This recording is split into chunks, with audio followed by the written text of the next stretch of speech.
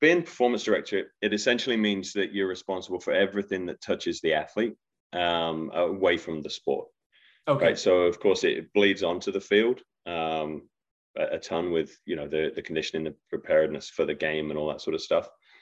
So we'd start everything from rehab, medical care. We brought in a new hospital group last year. And so, onboarding physicians and all that sort of stuff. All of the nutrition, the sort of extended rehab, all of the injury prevention.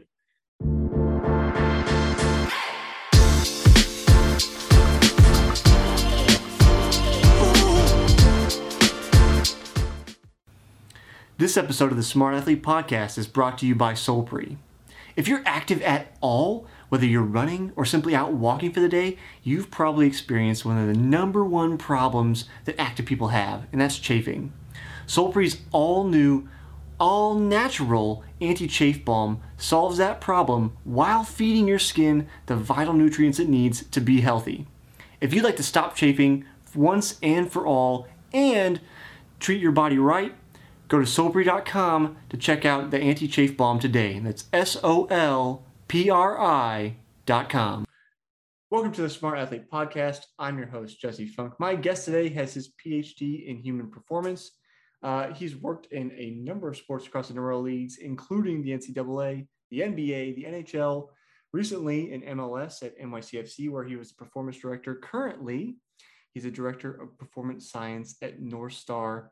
Welcome to the show, Dr. Jeremy Bettel. Jesse, thanks a lot for having me on, mate. Yeah, absolutely. Thanks for joining me. So if you're just listening to the audio version, you're missing that Jeremy's still got his NYCFC hat on, which had I known, I've got this temptation to run in the other room and grab actually it's a Wizards hat from my 2007 season ticket holders. So I haven't updated to the sporting cap, but they're obviously having a real tough year this year. So we'll pass that conversation. Right. But I didn't know. So when I was getting ready to talk with you earlier in the week, I caught just kind of by happen chance. I saw it was on.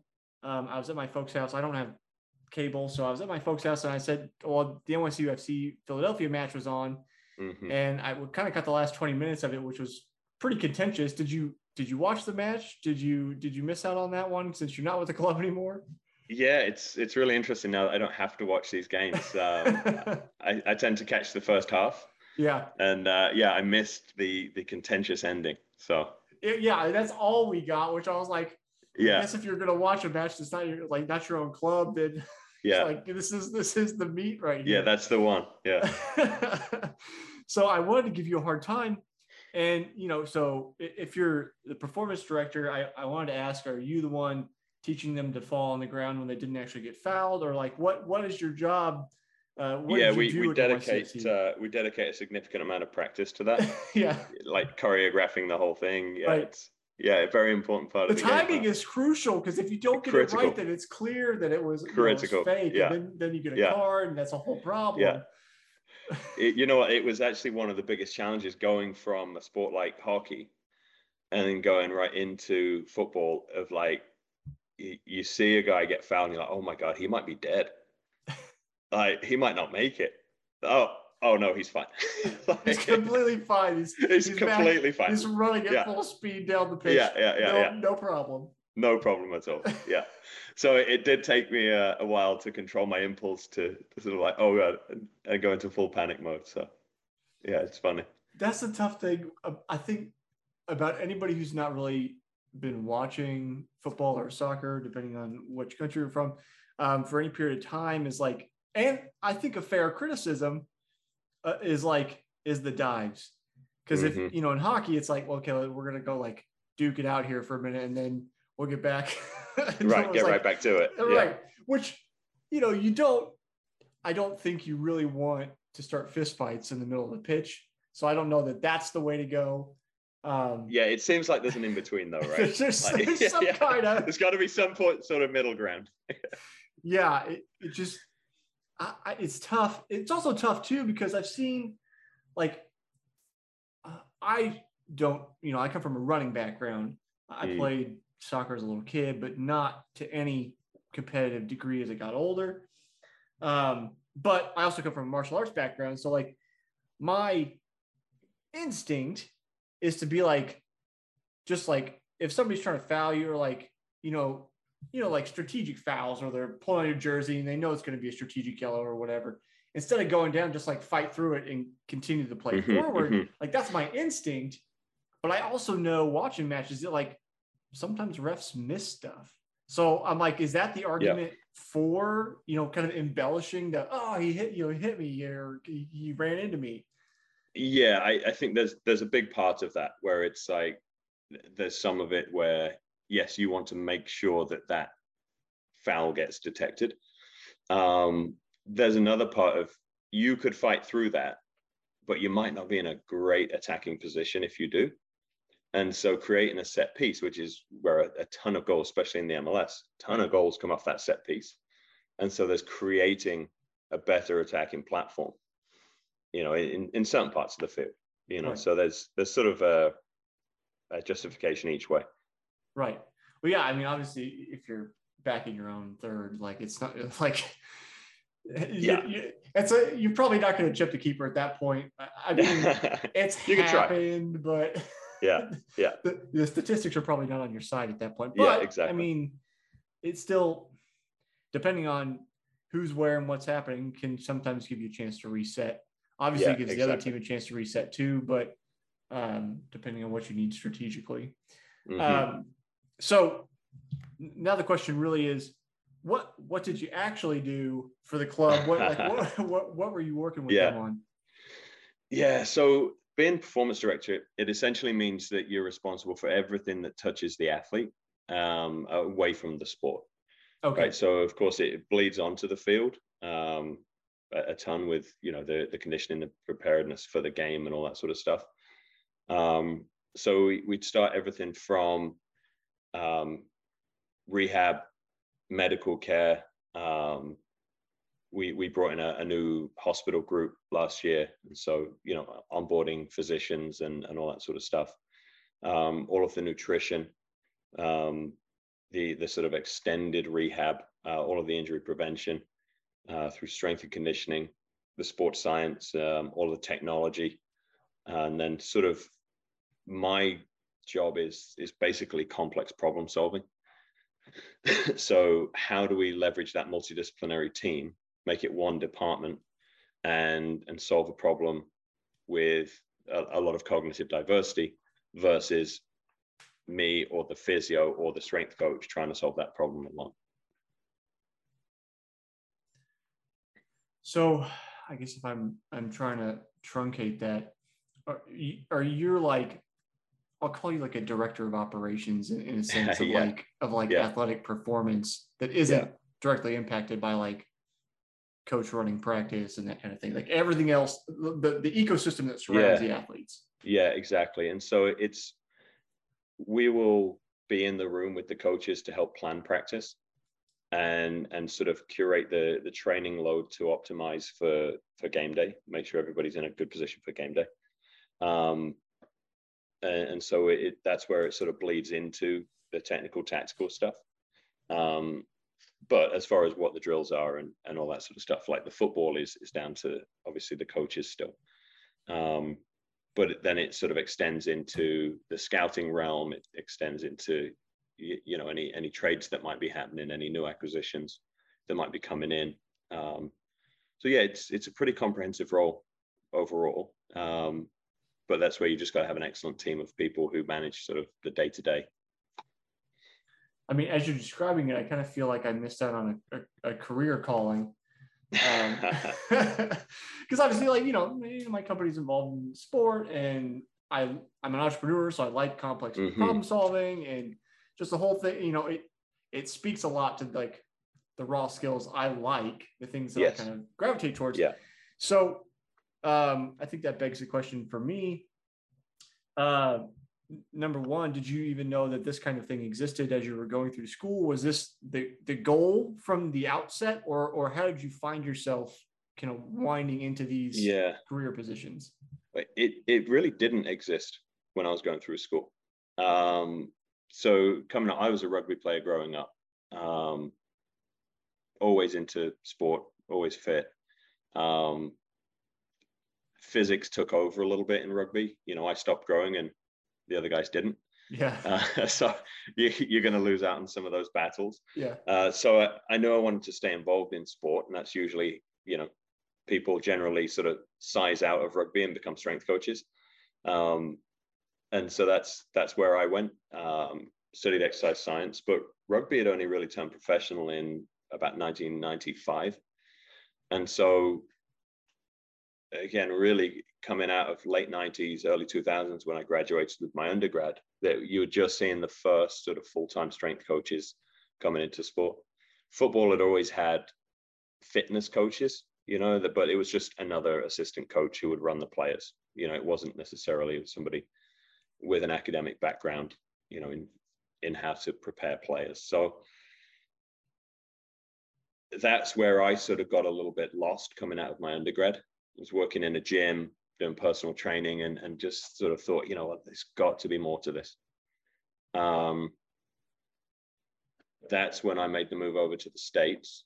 I was going to stay for a year to do my master's, and that was almost 20 years ago now. So got sort of sucked into the sidetracked a little bit. Yeah, a little bit derailed on the plans there. So when you come over to the States from the UK, the professionalism of the sports in terms of like having a staff of people who take care of the athletes. Every team had a strength coach. I went to Middle Tennessee State, an unbelievable strength and conditioning program, and it's not a big football school. Mm-hmm. And so like walking into a weight room like that, you'd never seen anything like it in the UK. And that's when you start being like, oh, okay, that there are jobs that you can do around sport and be involved. And so that's where I really started focusing in on becoming a full-time strength coach. And then through my playing career, I always sort of had to piece those service elements together, whether it's a massage therapist over here, an osteopath over here, and doing my own fitness training and strength conditioning, and always looking to sort of complete the services, like the full spectrum. And then going into sport, you start seeing those same gaps. As a strength coach, you start seeing like where there are gaps with the medical services, where there are gaps in the scientific approaches. And so as I progressed through my career, I started just documenting and looking at systems and trying to build that system in my mind, and then gradually work towards, you get better in strength conditioning, you get promoted, and you keep going. And so it was really just about getting the opportunity to implement that system that I had sort of curated in my head, with a backdrop of, Olympic sport in the UK and the collaborative approach to sort of taking care of athletes.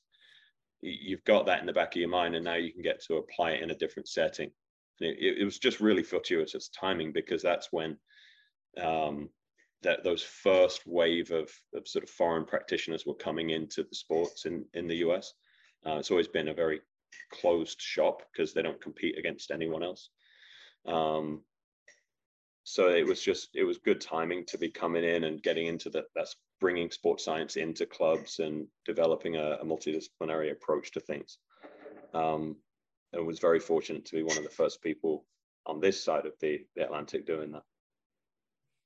So then I'm thinking about the timing, and then I don't know exactly the timing you moved between sports and leagues and teams for your whole career, but as you're developing this kind of, I guess I'll call it like a package service almost, a curator of everything that might ail an athlete. Right. Does that lend you to basically like pitching yourself as a new job, like, or are you applying for things that are already there, and then you're like, oh, I can also bring all of these other skills to this position? Yeah, it was an element of both. Going into the college setting, for the first time at UCSB was a great opportunity to start trying all of that stuff, because it's a Division I school, but it's a small Division I school. And so they were, just starving for anything that you could give them. Right. And so we put in as comprehensive a program as possible as we could there. And then transitioning to the Nets, you go in as a strength coach. They now have the resources, number one, but also, some of the willingness to try some of these other things. So that was one of those areas where it's like, okay, I will also be the sports scientist. I'll also be the nutritionist, and start, because I'm on more of the athletic performance side, I'll start building out this side of it in as comprehensive a way as possible. And you start talking to management about systematic ways that we can manage the athletes better, and bleeding into medical a little bit more. And as I was talking to my colleagues around the league about, this model that I was putting together, they started, one of those in particular, Alex McKechnie up in Toronto, that was the sort of the model he had put together there. The Maple Leafs started showing interest in what he was doing because they have the same ownership group. And then he put my name forward when they were looking for a performance director there. So it sort of evolved from where those jobs really didn't exist to then this was the first one that was being created in the NHL. I was one of 5 people to interview for that role, and was very fortunate to get the job, certainly as a non-hockey person. Mm-hmm. It was a progression from try everything you can, bring a little bit more than your role demands of you, to, okay, now you're actually applying for this as a job. So talk to me about moving between sports, because I know a lot of people tend to stay in their own lane, right? They grow up as a hockey player, they stay in hockey. I mean, I've talked to a couple people over the years here, and 150 some odd episodes in, a couple people who have, I was a swimmer and now I do this, or I am forgetting her name right now. She was a rower and now she consults with like USA Bobsled, and there is some connection there somehow, though it escapes me at the moment. But I mean, you've done an even more diverse spread of sports, obviously, or maybe not obviously, not that I'm aware of. I don't think we have pro rugby in the US. Maybe it's growing and I'm just not aware of it. But they've just got their first league. Okay. I was like, I live in a little bubble, so I was like, maybe it's happening and I just don't see it. I see highlights of stuff from overseas pop up here and there. But obviously, if you've got a rugby background and then you're going NHL and the MLS, working in the NBA, like, not the same sport at all. Right. So are there transferable skills where you go, okay, I know how to play rugby, and then these, I guess I'll say, esoteric skills a little bit, like you relate how the game plays to how a different game plays. Is it that, or are you just simply like starting from the ground up? Yeah, I think everybody within a sport thinks it's a lot more unique than it is. Okay. And there are people who are very specialized in that area. So, and that they're your sports coaches. So it would be difficult for a hockey coach to go and coach in the NBA, right? That essentially, if you want to be a professional hockey coach, you're getting one of the 30 jobs that are available in the NHL. And you're pretty trapped in that market. As a practitioner, we tend to mentally constrain ourselves in a similar way. But I think what we must look at is that our skill sets are just dealing with the human body and not in the human body as it relates to that sport. So we have a very transferable skill set in terms of preparing an athlete. You have to be able to identify the key demands of that sport, the key biomechanical actions, and then know how to connect all of that and prepare the athlete for and train them for the demands of their sport. So it's very transferable in that regard. What changes are the cultural, political, and personnel landscapes. And so that's where it's a very hard thing to do, moving between sports, and requires quite a lot of the softer skills. You have to be able to go in and accept that new culture, and see what's good about it, and see what you can bring to it, versus come in and be like, okay, we're just going to bring soccer over here and drop it on hockey. That's just not going to work. So yeah, to answer your question, it's absolutely terrifying. First and foremost, because you go from basketball and walk into one of the biggest sporting clubs in the world in the Maple Leafs. But I think once you get over that, you just start doing your job, start training athletes. And they're all about the same once you've done it enough times, once you've gone between them. I mean, I would think they all would be, I've never been to pro locker room, so I'm obviously just talking out of my ass here with conjecture, but I would think that, I mean, they all want to win, right? Like they've worked hard enough to become pros, and right. Thinking about, talking about, I'll say political differences. We're talking about like jockeying within the organization, not like governmental politics. Right. Is that I would think that even like, say, I don't know how a guy, since I've not been inside the locker room, I don't know how it operates, but I would think even say, if you came from NYCFC came to Kansas City and were working for Sporting, I would think that just based on like how Peter Vermees runs things is going to be different from how NYCFC runs things versus, like the politics of the organization, even within the same sport. It seems like that would be, its own challenge, let alone jumping into a new sport and doing the whole thing over again. Yeah, and that's where I think you can get tripped up a little more, is for me at least, is going within the same sport, because you sort of assume, or you can make the assumptions that they're sort of going to be very, very similar. But the political landscape between two clubs can be so vastly different, and just how people approach caring for the athletes' day-to-day life, it just can be so different. And so you can trip up a bit thinking, oh, we're just going to take this model and put it here. When you change sport, you sort of know that it's going to be really different. So you're on your toes a little bit, and you've got to be watching out, and just I think you've got to approach these with a high degree of humility, and that's where the skepticism you're going to get from coaches and players as a non-name the sport guy. If you approach it with humility and with a sort of appreciative inquiry approach, where you're trying to find out what's good, and you're trying to learn, and they know you're trying to learn, and you're there to offer what you know about and not tell them what they know about. I think that's where you can be successful.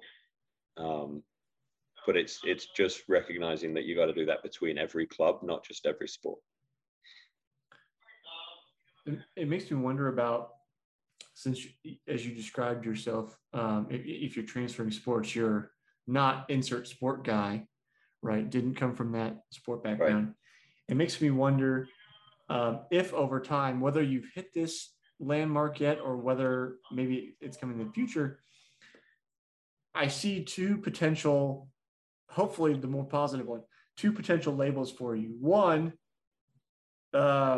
that's no longer a question. It's like, no, he's worked in all these leagues. Like, this guy's got the goods. Or like, why has he worked in all these leagues? Mm-hmm. Does he have the goods? Do you encounter either of those? Yeah, both. Okay. Yeah. It's really interesting, because in North America, you get one of these jobs and you keep it for life. Mm-hmm. Right? You're the athletic trainer who's been with an NFL team for 25 years. Right. Right. Europe, you sort of move around a little more. There's sort of a 4 to 5 year span, and people move on and try something else and move around a little more. So my mindset is a little bit more in that regard. Like, I like new challenges. I like fresh environments. And so there's a little bit of an element of that where culturally, that's a bit unusual. And then the being the sports guy, it usually follows one sport behind you, right? So going into basketball, you're a rugby guy. Going into hockey, now you're a basketball guy. Coming into football, now you're a hockey guy, right? So you're never the guy until you leave and go and do something else, right? So like now I'm a hockey guy. Thanks. I feel like that's going to be, if you've got a good sense of humor, not frustrating. If you don't, probably frustrating. But then I think like since you've seen it a number of times, you're just like, yep, like this is just what it is. Sure, I'm the hockey guy now. I'm the hockey guy. Yeah, exactly. Makes for a good story on a podcast. Do you walk in? I mean, you walk in the locker room, and they're like, "Oh, it's the hockey guy." And you're like, I've never laced up skates and been on the ice, or you're just like, you don't want to see me on the ice. Yeah. Before I forget about it, because I made this note earlier, I wanted to ask you about your so backing up, thinking about MLS, NYCFC developing this kind of suite of services. Were you or your I saw colleagues around the league involved in implementing the trackers that the players wear now? Because that's been in the last couple of years that so if you don't watch MLS, what players basically wear trackers to figure out like how much ground they're covering each game, their speeds, all these kind of things. Mm-hmm. Were you involved in that? Yeah. So that's all the data that we collect. Training load data. So we'll collect that during practice and during games. And it's essentially, it allows us to make sure that we're optimally preparing the athlete. First of all, it tells us what the demands of the game are, what velocities are they going to have to move at, how far are they going to have to run, how many sprints, all this sort of stuff. And then it allows us to plan the week. So we're challenging them enough to make sure they're prepared, but we're not over challenging them close to the game to where they're now fatigued. Right. So it's trying to strike that balance and making sure, you can't over recover athletes, right, to where all you do is recover, because right. you have to push and actually get in shape at some point, right, and have something to recover from. But, at the same time, if you've got 3 games in a week, you need to know where to push and where not to. Right. So it's balancing that on a day-to-day, week-to-week, and then on a season-long journey to make sure that they're still able to function at the end of playoffs after a long season. I definitely noticed, like, one of the things, this season aside, injuries, one of the things Sporting always had trouble with is I think because of Peter's like high press personality and the way he wants to play the players hard up front, we would end up like the wheels would fall off late in the season. And it seems like they've done a little bit better job since the trackers have been involved with rotating players out, getting more rest, like doing all those kind of things to not basically injure everybody by the end of the season. So for you personally, when you're looking at the data and trying to figure out this load optimization, this is something I've thought about a lot over the years as an injury-prone athlete. I don't know how many times I was injured during collegiate athletics from overload. Again, as a distance runner, it's a problem we face all the time since our sport is literally a performance against the clock. Are you taking that data and making like individual optimizations where you go like, okay, we know like our defenders maybe aren't going to be putting in as much since they're not pressing up, or like the midfielders are going to be doing the majority of the running so that, we know that they're at this certain load, or even beyond that, just this player tends to break down at more than such and such load during the week. Are you getting that granular when you're going into that information? Yeah, even down to the number of sprints the guy is doing. Okay. You'll see, our sports scientist, Luke Cooper with New York, you'll see him after the game with the guys on the field, and guys who played below a certain number of minutes doing top-up sprints to make sure that we're getting enough load into those guys and then we're not getting too much load into the starters who are playing 90 plus minutes. All right. And so it's really important to, first of all, I always say that we're a football club and not a sports science club.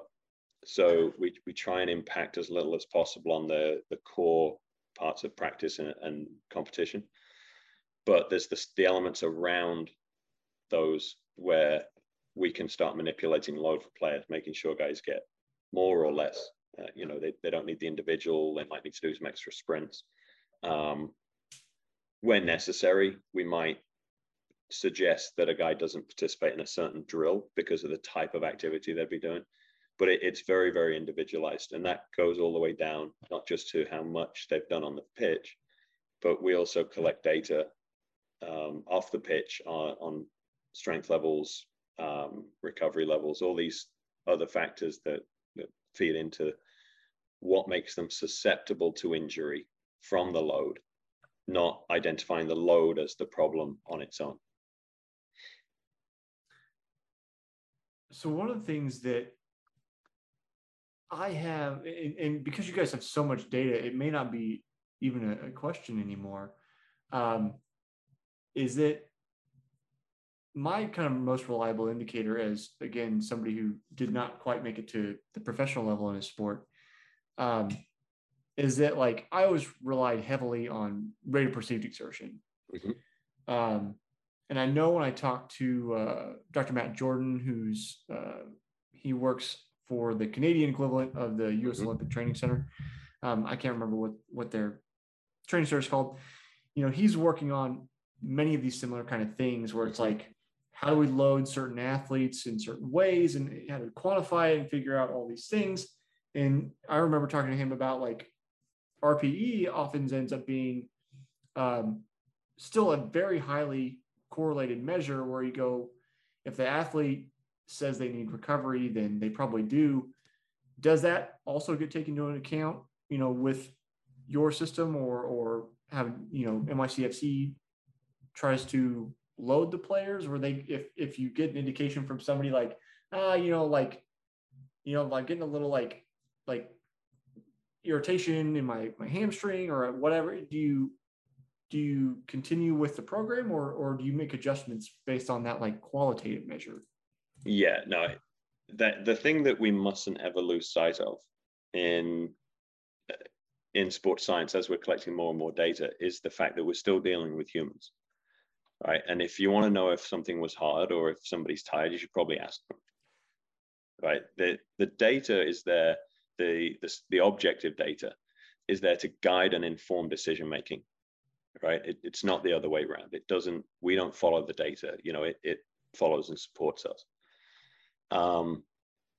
Sometimes you need a guy to just push, right? And so the data says they probably shouldn't, but you're probably not going to hurt anyone by doing it.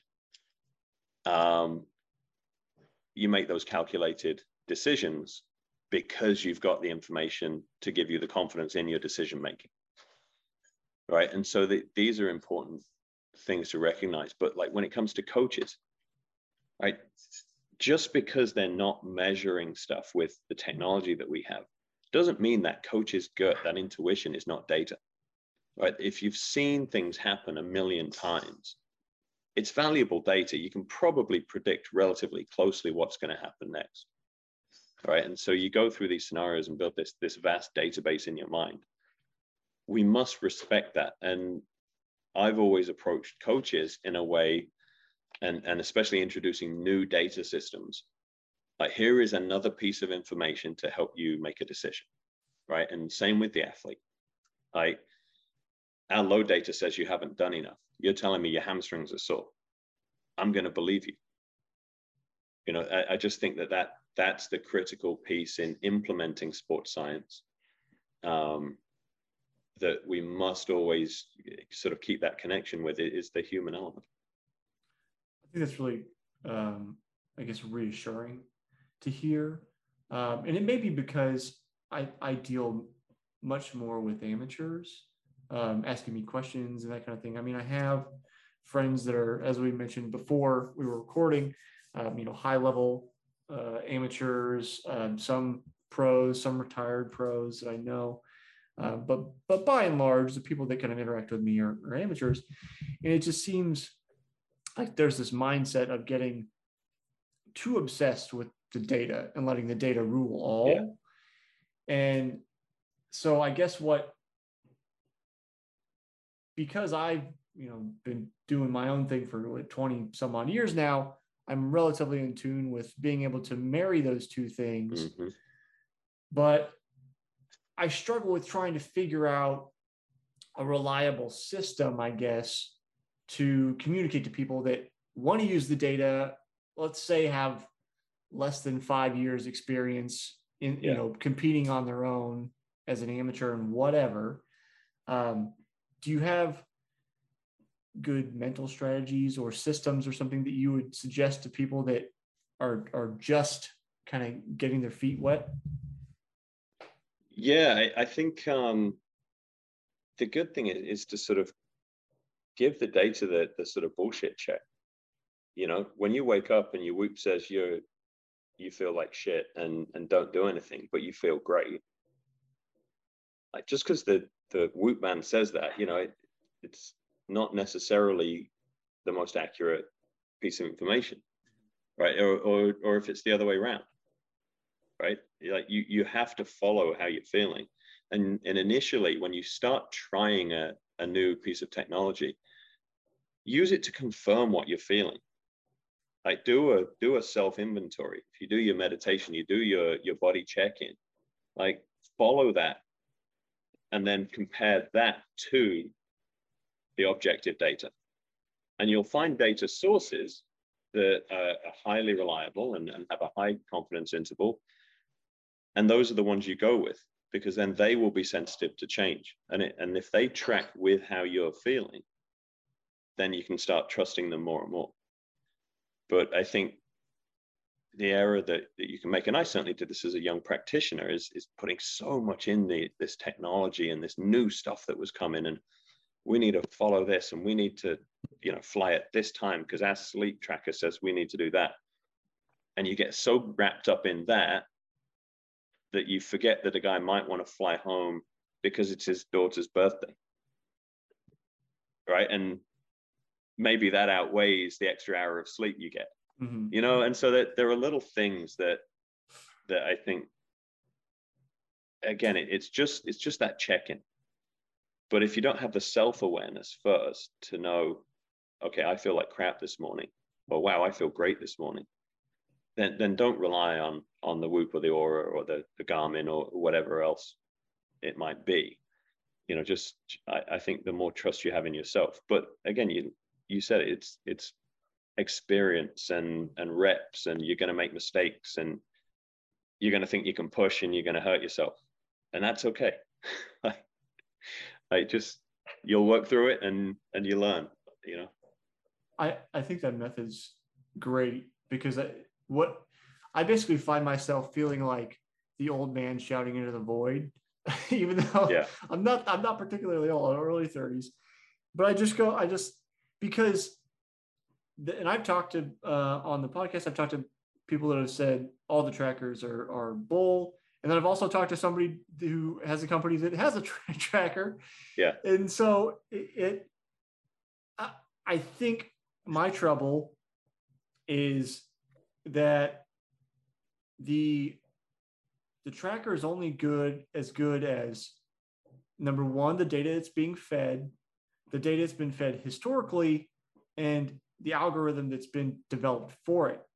So if there are outside influences that aren't being tracked or haven't been tracked historically, aren't being factored in or can't be factored in to the algorithm, then I think as I think you mentioned, like a confidence interval, I think that gets downgraded because, as you mentioned, there's parts of the human experience that aren't being tracked, like your daughter's birthday. Like you probably want to get back for that, Yeah. And so that's where it's like, I know it's valuable, but that's where I struggle with it. So I appreciate the kind of gut check idea about trying to see how they correlate and going with there. I think that's a pretty no nonsense approach to it. And the thing is, there are so many new trackers and wearables now that it's difficult. Like, I have a PhD in human performance, and I can't keep up with, I can't read all of the papers that may or may not have been published on this latest Fitbit, right? And so it can be difficult. And I think when I'm bringing something into a sports team, okay, then I'm going to dig in and I'm going to know exactly how accurate this bit of technology is. But if it's something that I'm going to wear for myself, I just need to compare it. It's an N of one. I just need to compare it on how this works for me, and use it as a guide. Like, maybe you should throttle back a little bit. Maybe you can push a little harder. And that's sort of one of the reasons for now leaving sport, is having enough of that experience and wanting to now go and sort of democratize that experience a little bit and be able to help a wider group of people. And with Northstar, we're trying to solve that problem a little bit, in that we've got so much data now and it's overwhelming, right? And it takes so long to sort of look through it all and understand it, that we're creating sort of that, almost that business intelligence layer. So it's going to be a system that brings all of that into an AI model, that's expert informed by myself and others, to start getting some actionable insights. So how does your Oura compare with your Garmin, compare with your Whoop? And then what do I do about it is the next thing, right? Because that's what we're really starving for, is the insight in this data isn't there. We're just collecting massive databases of data, both at the team and the individual level. And so we need to solve that problem of, okay, what's my one next action? How do I take this? So what? I know I didn't sleep well. Now what? Right. And so that's the important piece that we're missing. And we sort of see that as the next evolution. That initial wave was tracking and gathering data. The next evolution is insights, and that's where I think we are quite, we're poor on insights right now. So that leads me to the question of, which you've already kind of explained, is what are you doing in Northstar and what does Northstar do? So if I try to truncate that a little bit, so Northstar is building an AI model to try to help, let's say, professional teams or anybody who can afford it, maybe, to figure out those insights on how to perform better.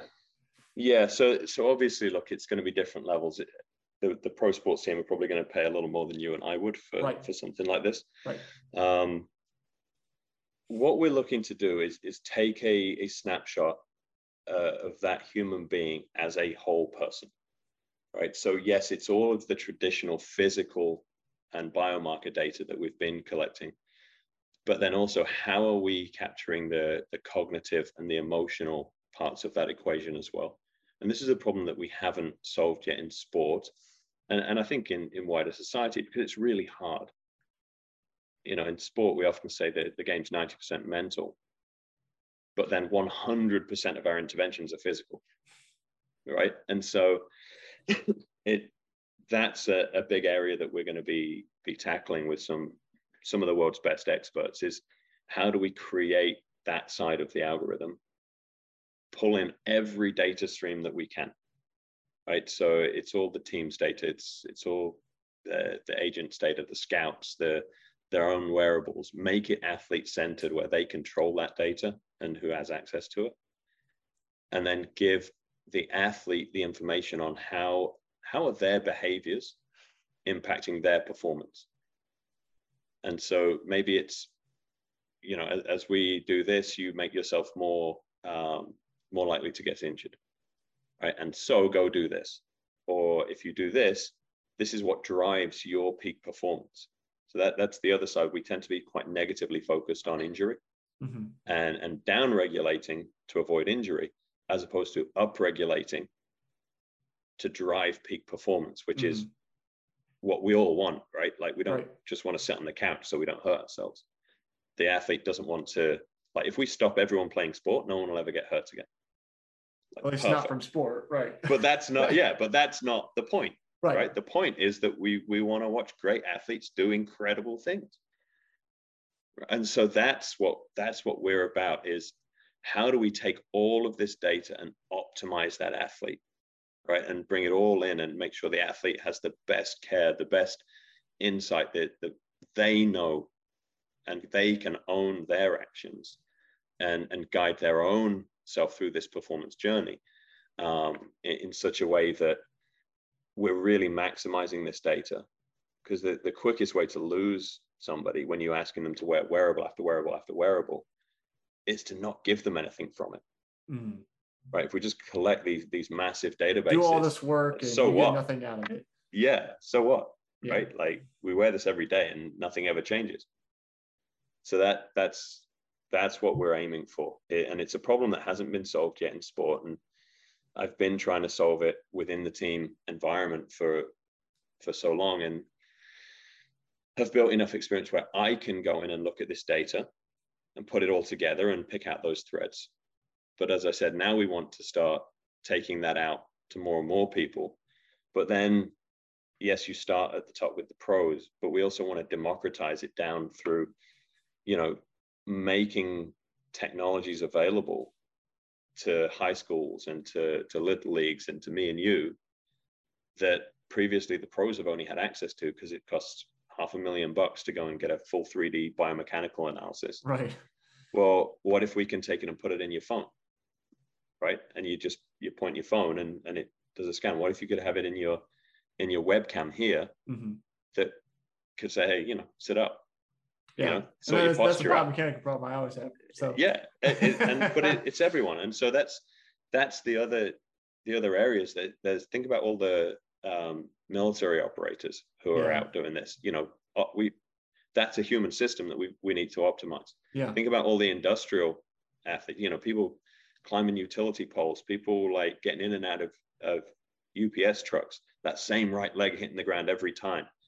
If we can now start taking this into these other environments, we're not now just investing in the one athlete, the one professional fancy sports team. Mm-hmm. Now it starts improving the whole human operating system, right? And so that's where we're trying to go with this. Is yes, starts at the top, but then really democratize all the way down, so we improve that experience for all of us as we interact with our own data.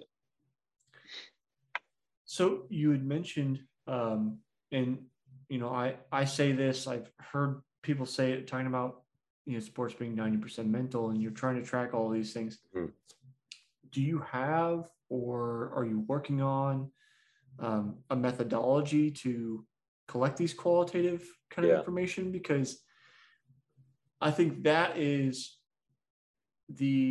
as far as like the field of psychology goes, that's part of why we still label it as a very young field, because getting data, like hard data on this correlates to how somebody feels, aside from let's stick them in an fMRI and show them pictures, and there's kind of crude ways to go about it, but like you're not sticking every athlete in fMRI every single day and just having that play a part of practice. So do you have a methodology where you're trying to collect that kind of information?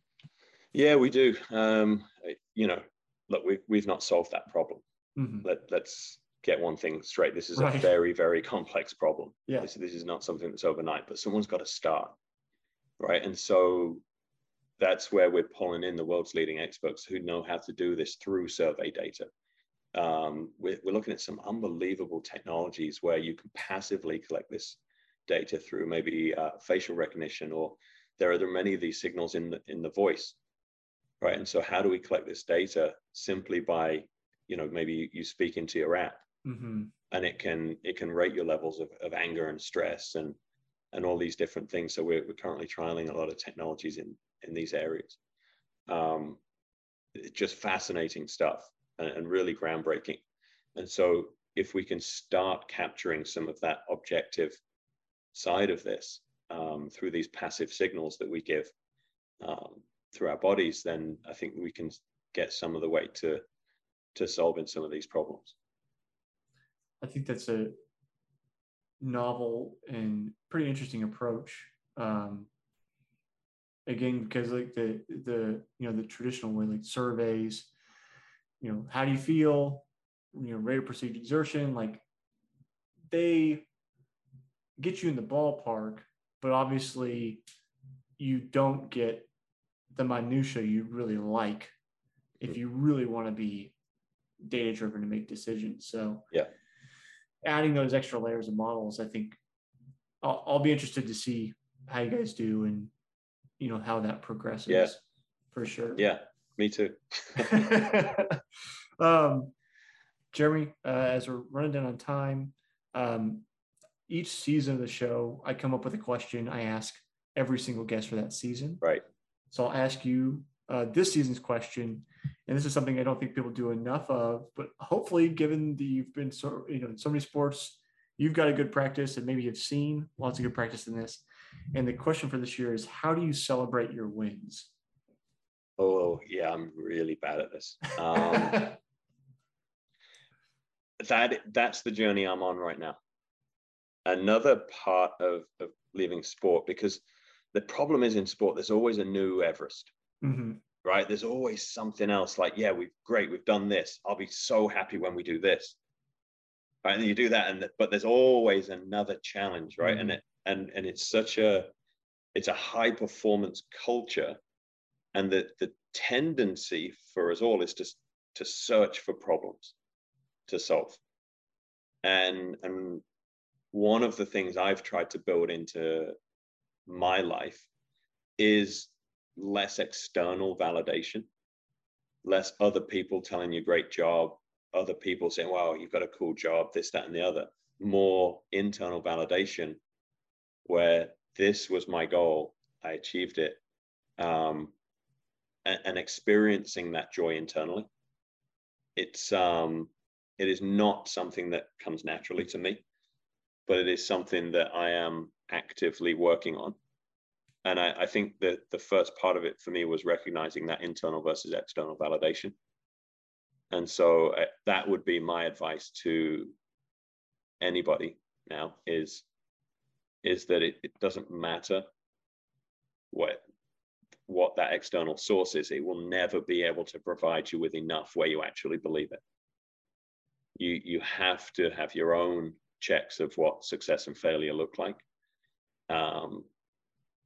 and let that guide you versus letting the outside world, because then you're like a flag blown in the wind, right? You can be much more sort of value oriented, much more guided by your own internal experience if you're responsible for it than if you just trying to make everyone happy and get a pat on the back and this and that. So that's it for me. It's a solid answer. Jeremy, if people want to catch up with you, see what you're up to, any of that kind of stuff, where can they find you? Yeah, usually LinkedIn's probably the best place. If you want to see a picture of my cat, then you can find me on Instagram, Jez Bettel, or I'm somewhat active on Twitter, not particularly. I do like to keep a low profile, so I'll be in the background a little bit. That's fair. I mean, given your job, you're not one of the players on the field that's got this public profile all the time. Yeah. So it makes sense that you might be a little more, out of the way. But yeah, I think you got a lot of good insights to share. So I always want to let people know where they can reach out if they'd like to. So yeah, LinkedIn's best. Awesome. So if you're on YouTube, that'll be on the screen. Otherwise, down in the description on whatever platform you're on, you can find Jeremy on his LinkedIn. That'll be, again, in the description. Jeremy, thanks for hanging out today. Just thanks a lot for having me on, mate. Really enjoyed it.